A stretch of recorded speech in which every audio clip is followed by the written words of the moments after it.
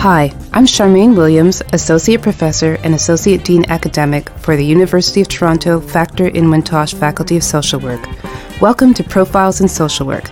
This podcast series is produced by our faculty and alumni association. In 2014, the Factor in Wintosh Faculty of Social Work is celebrating 100 years of contributing to social work practice and education. You can find out more about us by visiting us online at www.socialwork.utoronto.ca. We're glad you could join us today. The series Profiles in Social Work highlights how social workers are making a positive difference in our communities by presenting stories of how social work graduates are using their degrees. We hope you will enjoy this series, especially if you are thinking about a career in social work or interested in hearing about what social workers do. My name is Sadaf Shallwani, and I graduated from the University of Toronto Factor in Wintosh Faculty of Social Work in 2005. I was interested in child development and early intervention, how you can work with children and families from a young age to improve short-term and long-term well-being. I had done my undergrad in psychology and I was working in research, and I got more interested in applied work. Started volunteering at a few community organizations and realized that I needed to develop that skill base in actually doing applied work with children and families. So that's what led me to apply to the master's program.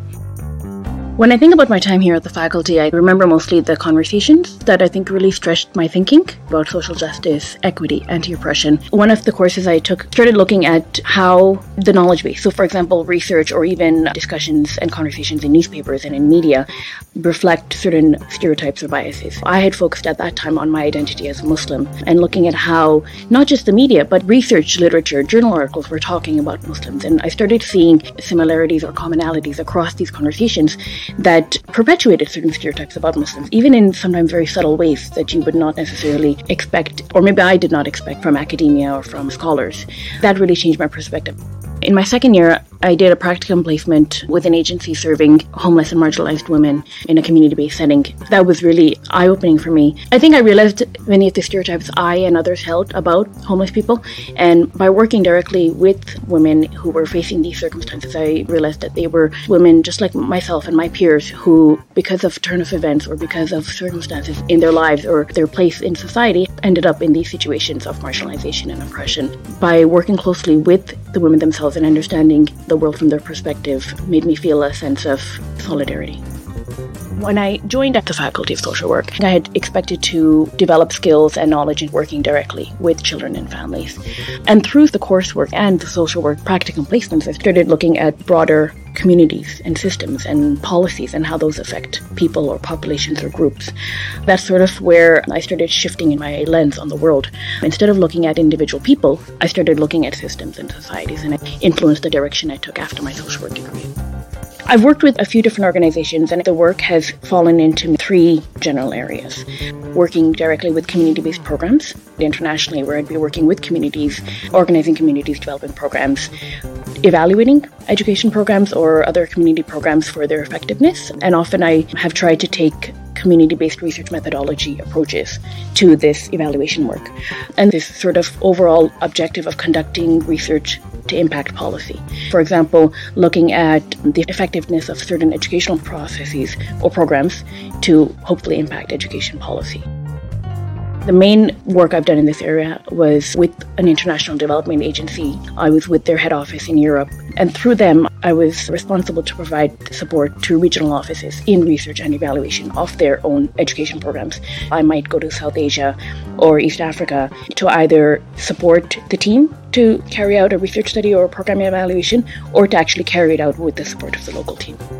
In Pakistan, the organization was working with a team of 5 or 6 local non-governmental organizations to implement an early education program. The children live in families, but they're also in communities, they're also at schools. The program similarly was aiming to address all of those different components, but primarily the school environment. The program was working in collaboration with the government of Pakistan and recruited teachers, established classrooms, because in many cases government schools didn't have classrooms dedicated to preschool children, and then provided training and materials as well to the teachers and ongoing support and monitoring.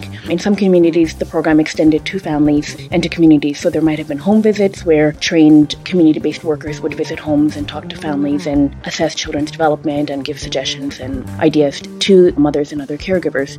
And then in community-based settings, there might be a community-based daycare for children who were under preschool age even. What was interesting in this case in particular was the intervention was established at the preschool level, and then these children are going into grade 1 and grade 2, where teachers were using rote methodologies. There was still a lot of corporal punishment. There was a very strict environment, and children were having a very hard time adjusting. So the program sort of evolved as the children went from preschool to grade 1 and started working with grade 1 and grade 2 teachers. When you visit some of these schools where the program has been in place for 8 or 9 years now, it's really, really exciting to see how it had a ripple effect throughout the grade 5, grade 6 grade levels, where teachers and children start valuing and finding joy in learning. And that's really, really exciting to see.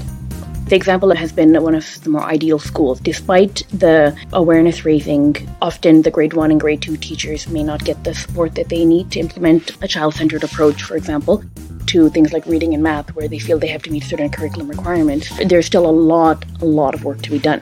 The idea is that the process has started, and at least at the early childhood level, there does seem to be an impact at the schools where the program has been implemented. It was a large-scale program. It was in 4 provinces of Pakistan and probably over 250 schools.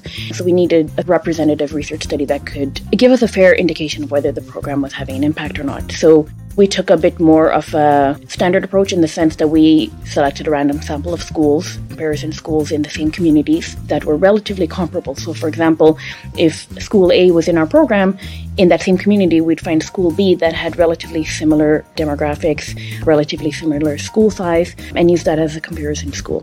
We then tracked these schools over 3 years. So we took a cohort of children in preschool, in both program schools and the comparison schools, and we followed their progress through grade 1 and grade 2 at their own individual child level. But we also started tracking classroom quality, school facilities, a range of things that would impact that child's outcomes.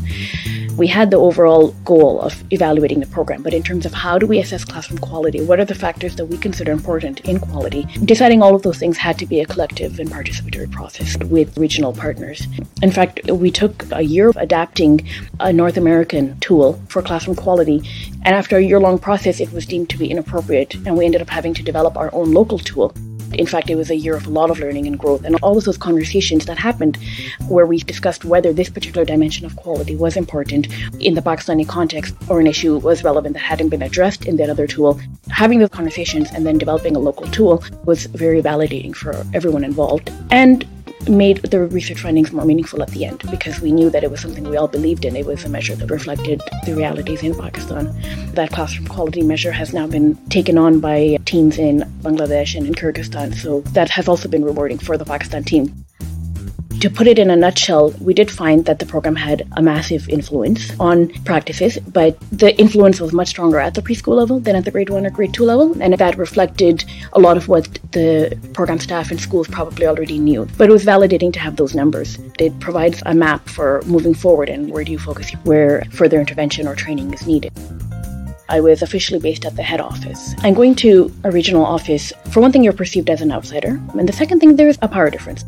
Negotiating that is tricky, but it's important. I think it's very important to listen, to be respectful, and most of all, to be humble and sincere. Acknowledging the power that you hold and really working hard to overcome that so that you can have a more meaningful interaction and actually accomplish the task in a participatory, democratic way.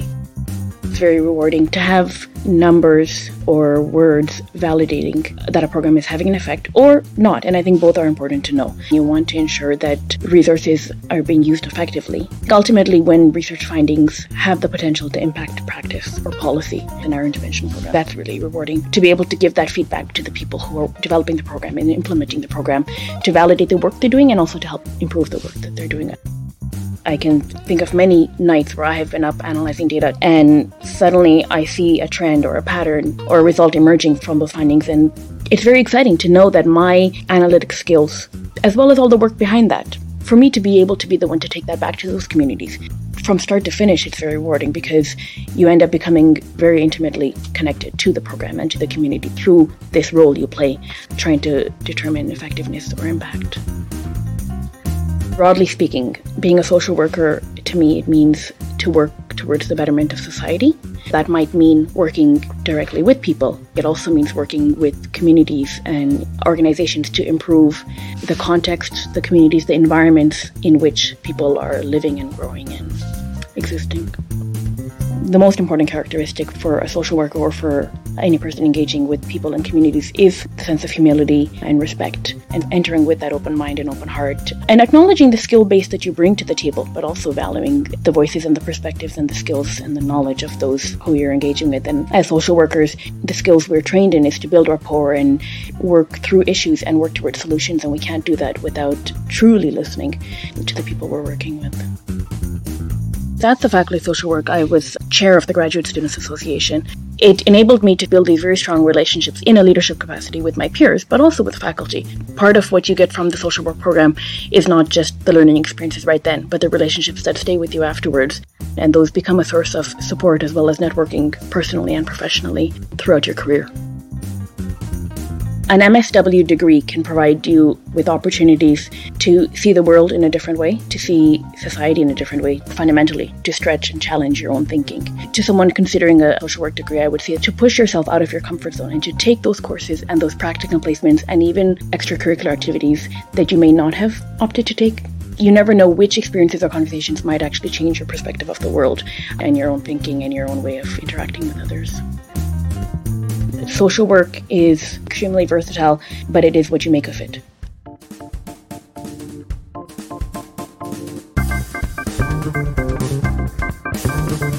This is Charmaine Williams from the University of Toronto Factor in Wintage Faculty of Social Work.